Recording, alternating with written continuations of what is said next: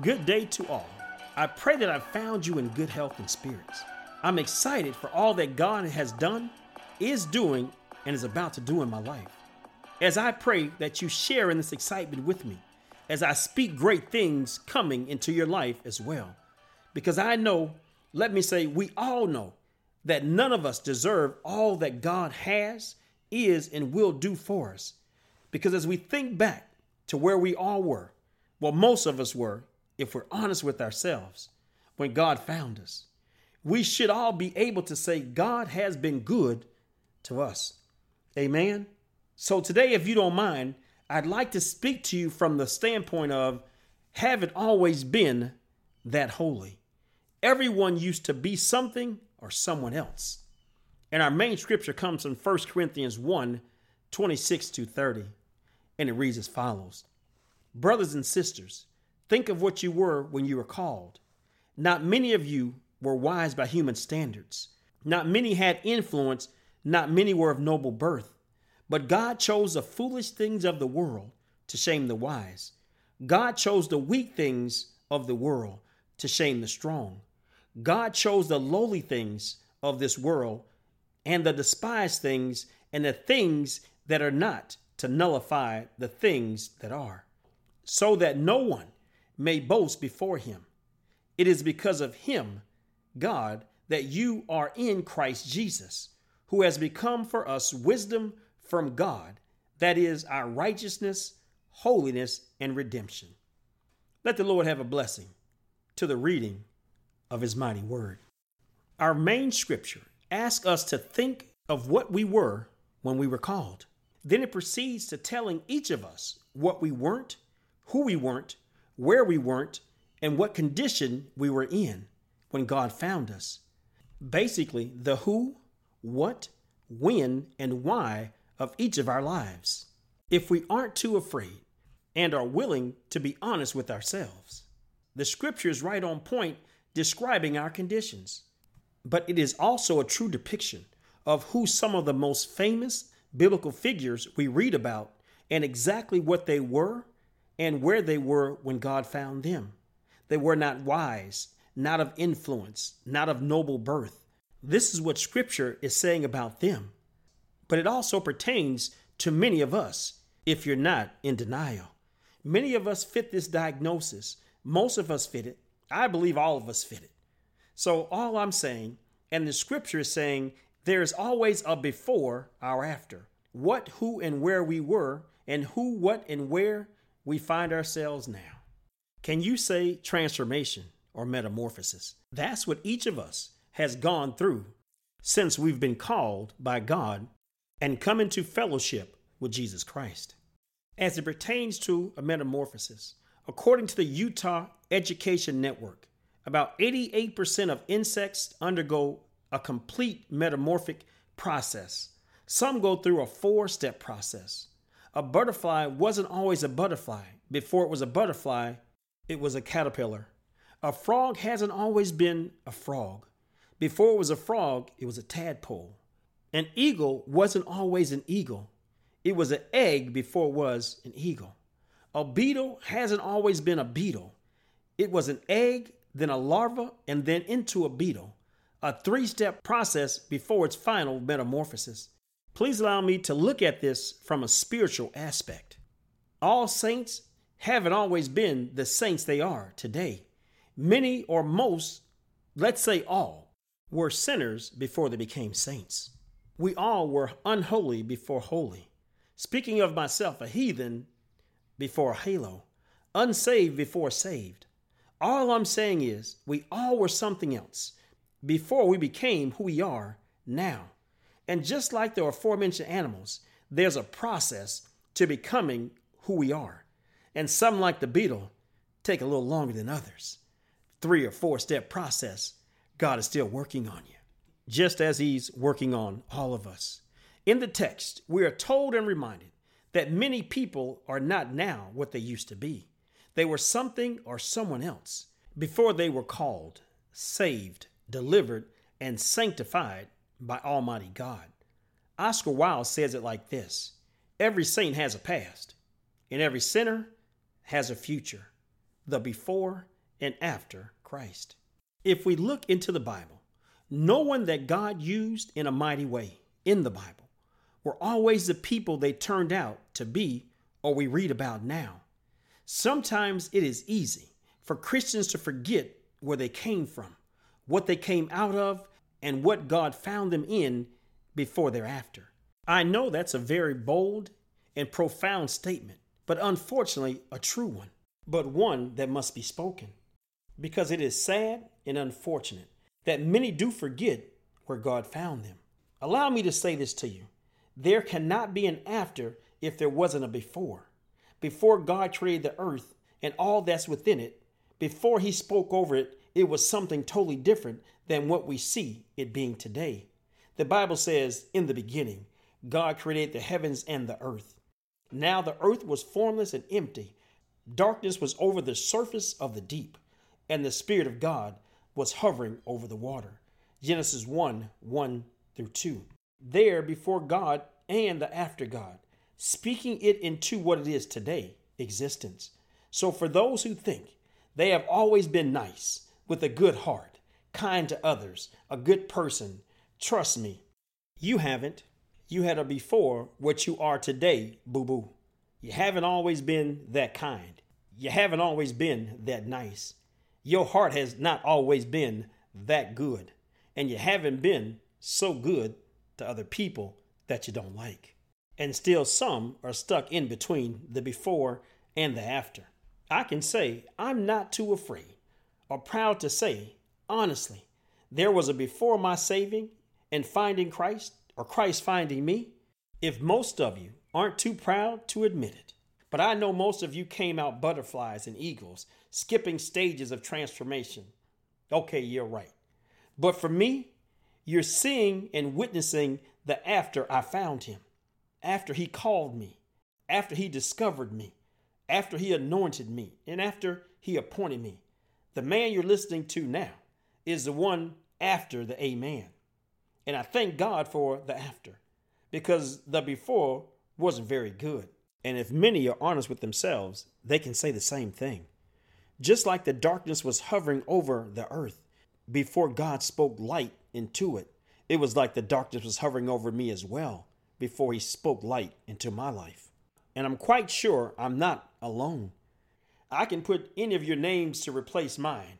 Mike, James, Michelle, Nikki, Sarah, Molly, Deborah, and Lil Ray Ray.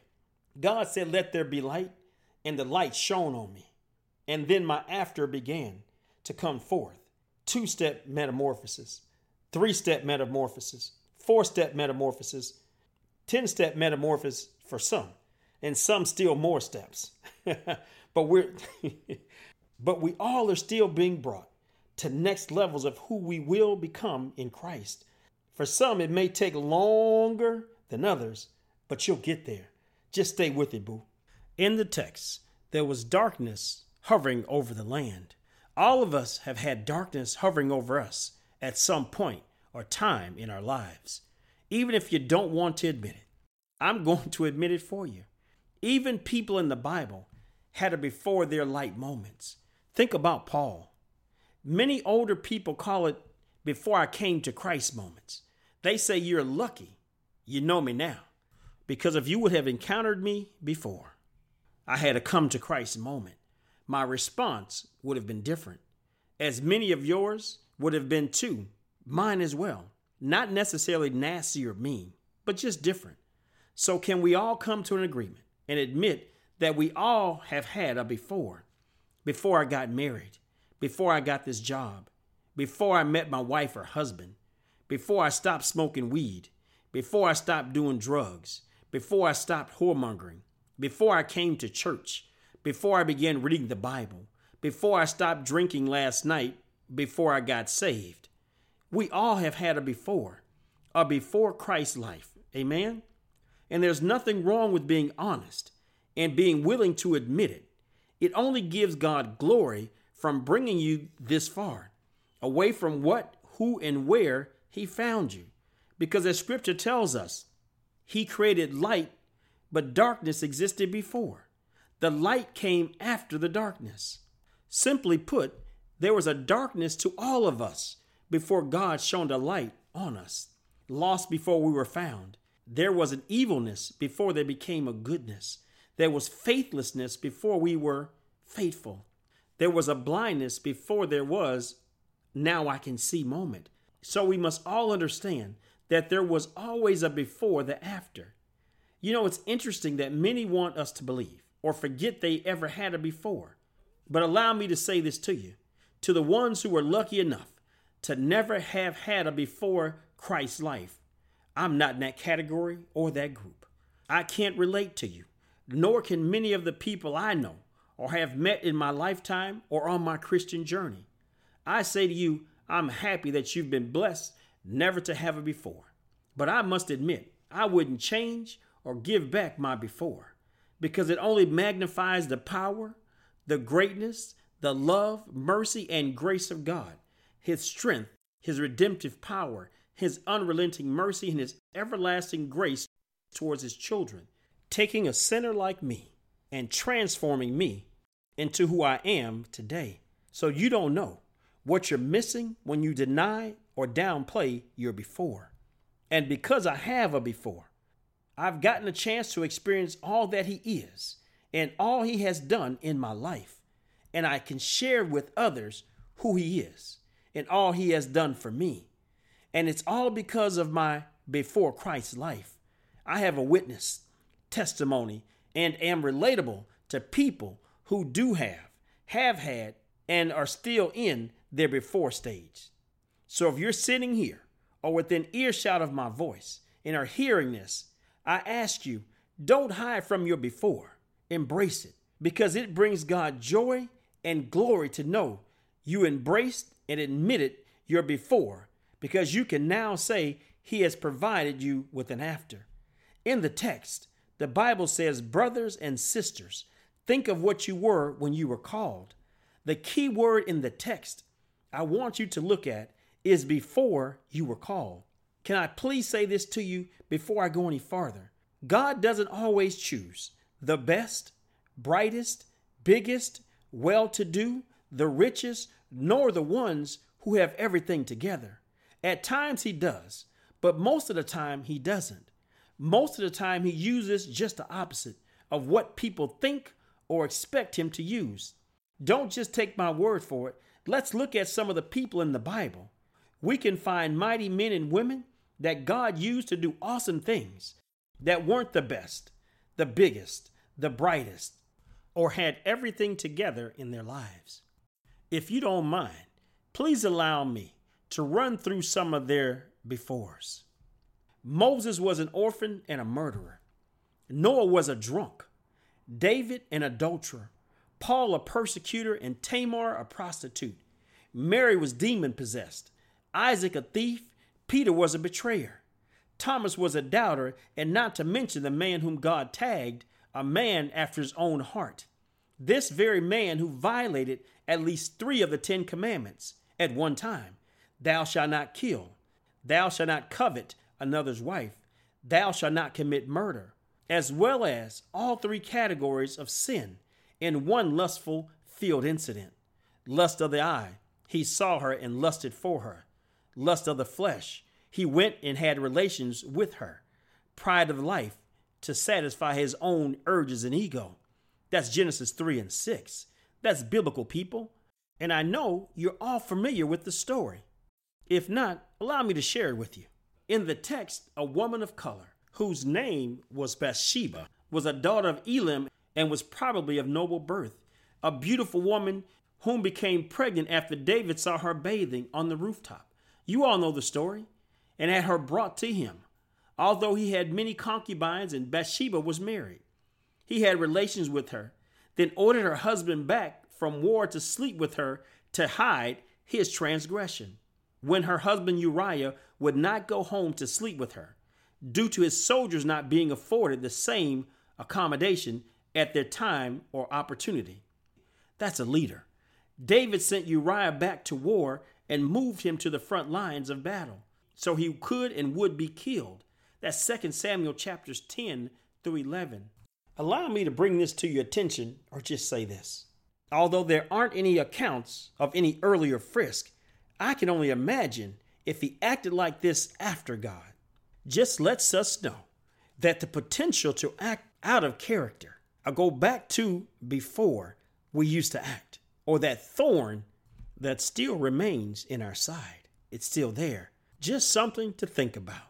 But what it also does, it gives us some insight of how badly a man can act after being called and purposed by God. What do you think we are capable of doing before coming to Christ? I ask you to ask yourself and think about this. If you're hooked up, dating, in a relationship, or even thinking about marrying a person that hasn't been saved and knows Jesus in the pardons of his sin, still being in darkness and has not had a metamorphosis in their lives, or transformation or revelation in their lives to some nature of relationship or seeking God in a meaningful way, and they're still in their before life, ask yourself, what and who are you dealing with at this present time? And what the heck are they capable of doing when you aren't looking, or sometimes when you are looking? In the text, we see David doing dastardly deeds after being deemed a man after God's own heart and a king. I say this to Christians: if we are not careful, we can still do some things before things, even after our after moments. That is why it is so vitally important that you stay and are around like-minded people that you can hold accountable and they can hold you accountable. You're holding each other accountable for your acts, your actions, and your deeds. Just because you've been delivered from it doesn't mean you still don't have a taste for it. Let me say that again. Just because you've been delivered from it doesn't mean you don't still have a taste for it. That thorn can still be in your side. Understand, we still have the capability, capacity, and capacities to go back to your before. Allow me to say it again. That thorn has not been removed from your side. It's just been covered with God's grace for you to overcome the lust, the temptation, or the thing to take you back to your before. Please understand, the crack user, the heroin user, the whoremonger, the liar, the thief, the alcoholic, etc. Plug your own thorn in your side within this thought. You don't have to believe me. Ask someone. If you're honest with yourself, you can ask yourself silently so no one knows but you. In the text, we see David, although in his after being saved stage, he still had a moment. There may be a time you may have a moment of lapse, but don't lay in the moment. Get back on track, bounce back, and begin soaring again like the eagle. Don't let your moment make you think you're a chicken and begin hanging around with chickens even though you're an eagle. In the text, God asks you to recall who, what, and where you were before you were called. I want to ask you a different question. The question is this: what does your after Jesus has called you life look like? Can people tell the difference between the two? Understand, I'm just asking you a question so you can ask it to yourself. Mull it in your mind. Let it soak in your spirit. Digest it in your heart and answer yourself honestly. No judgment, just self-reflection. And not based on your David moment, but your overall walk since your calling. Allow me to read this and then I'll be finished. Scripture says, "Beware of false prophets who come to you in sheep's clothing, but inwardly are ravenous wolves. By their fruit you will recognize them. Do people pick grapes from thorn bushes or figs from thistles? Likewise, every good tree bears good fruit, but a bad tree bears bad fruit. A good tree cannot bear bad fruit, and a bad tree cannot bear good fruit. Every tree that does not bear good fruit is cut down and thrown in the fire. Thus you will know them by the fruit they bear." Matthew 7:15 through 20. In the beginning, God created the heavens and the earth. Now the earth was formless and empty. Darkness was hovering over the surface of the deep, and the Spirit of God was hovering over the waters. And God said, "Let there be light," and there was light. God saw the light was good, and he separated the light from the darkness. That's Genesis 1:1 through 4. Water separated from land. Then let land produce vegetation, seed-bearing plants, and trees that bore fruit. Can I say this as a backdrop, as well as a parable? Before God in our lives, this is the picture of our lives. No vegetation, no fruit. God has always been present, hovering over you and I. But you without him and I without him was dark and void of any substance. All merging together, no separation. Everything in your life blended together, bad, worse, sin, darkness. Get in where you fit in. Do what you like, when you like, whatever you like, as long as you like, as long as it feels good to you, do it. That's the thought process of many of our young people today, just as it was ours years ago. No accountability and no care or concern who gets hurt in the process. All about you, all about me, all the time. That's what the text said about the man after God's own heart. David, although saved and within his purpose calling. Can I say, if and when God speaks into our lives after the darkness and speaks light into your world, things should change for the better. Our lives, when God speaks into it, is supposed to get better. Our actions, behavior, tongue, language, reaction should be different. Your fruit should not come out rotten. Your words shouldn't be salt water. They should be fresh water coming from your mouth. God said, you will know them by the fruit they bear. Man sees who you are. God sees who you can become. God sees the vegetation through the darkness and selfishness. It is important that we understand that God doesn't look at where you are. He's more concerned with where you allow him to take you or make of you. An empty canvas and makes into a sky, seas, and earth. He can take dirt and make into a man. I know he is capable of taking you and me and making what he has designed, created, anointed, called, and appointed you and I to be, regardless of our start. He knows what your before looked like, but he knows what he can shape your after to be. He has a track record of before and after makeover stories, who they became after they were called. Moses was an orphan and a murderer and became a deliverer. Noah was a drunk and became an ark builder who saved mankind. David was an adulterer, murdered a covenant of another man's wife, became a king and the father of Solomon. Paul was a persecutor, he became a preacher. Tamara, a prostitute, she became part of Jesus' lineage. Mary, demon-possessed, a follower and one of the main supporters of Jesus. Jacob, a thief, the father of Joseph. Peter was a betrayer, and they ended up calling him the Rock. Thomas was a doubter, but he was still a disciple. I say to you, don't judge others coming from where God found you. You never know who God is intending for them to be. Many people we see today, we are seeing their after. Many famous athletes that we see root for on television, we're experiencing their after, not their befores. So as people of faith and followers of Jesus, we are looking and seeking to help people in their befores so the world can see their afters and makeovers. Many of our afters will be better than our befores. Jesus said, I come so you can have life and have it more abundantly. Your after are intended to be better, more prosperous, and greater than your before. The after we see now is so much richer than the before. God speaks of the beginning in the Bible. Well, our lives are a mirror of that. We can use that as a parable to our lives. We started one way, but we will morph into something so much better. Allow me to close and leave you with this. We see so many young people today that are wandering around lost and attempting to find themselves.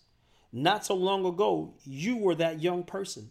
I was that young person wandering around in the same state of mind, attempting to find yourself and myself and your place in this world, trying to make our marks on the world, walking in darkness, not knowing or interested in finding light. It was not until God had you on your road to Damascus moment that he was able to get your attention and begin a metamorphosis in your life. And 10, 20, 30, some of you 40 years later, he still has you on level 2 or 3 out of 10. He's still growing you. He's still teaching you. He's still taking you to where he wants you to be. You're a work in progress. We are a work in progress, allowing God to take you through his process to get you to where he needs you to be. Understand these young people are going through the same process in order to progress to where God wants, needs, and will call them to be. I ask, stop judging, stop badgering them, stop condemning them, stop speaking darkness over them. Start loving them, encouraging them, praying for them, showing them by your actions, reactions, your behavior, and not just your words.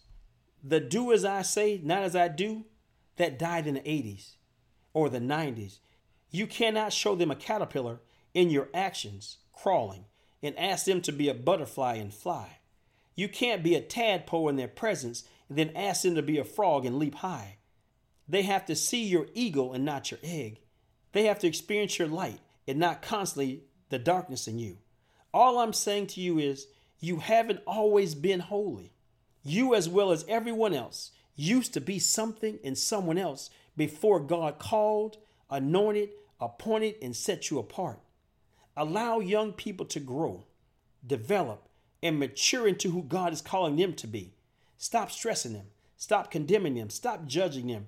Live your metamorphosis in front of them, and you will draw them. If I be lifted up, I'll draw men.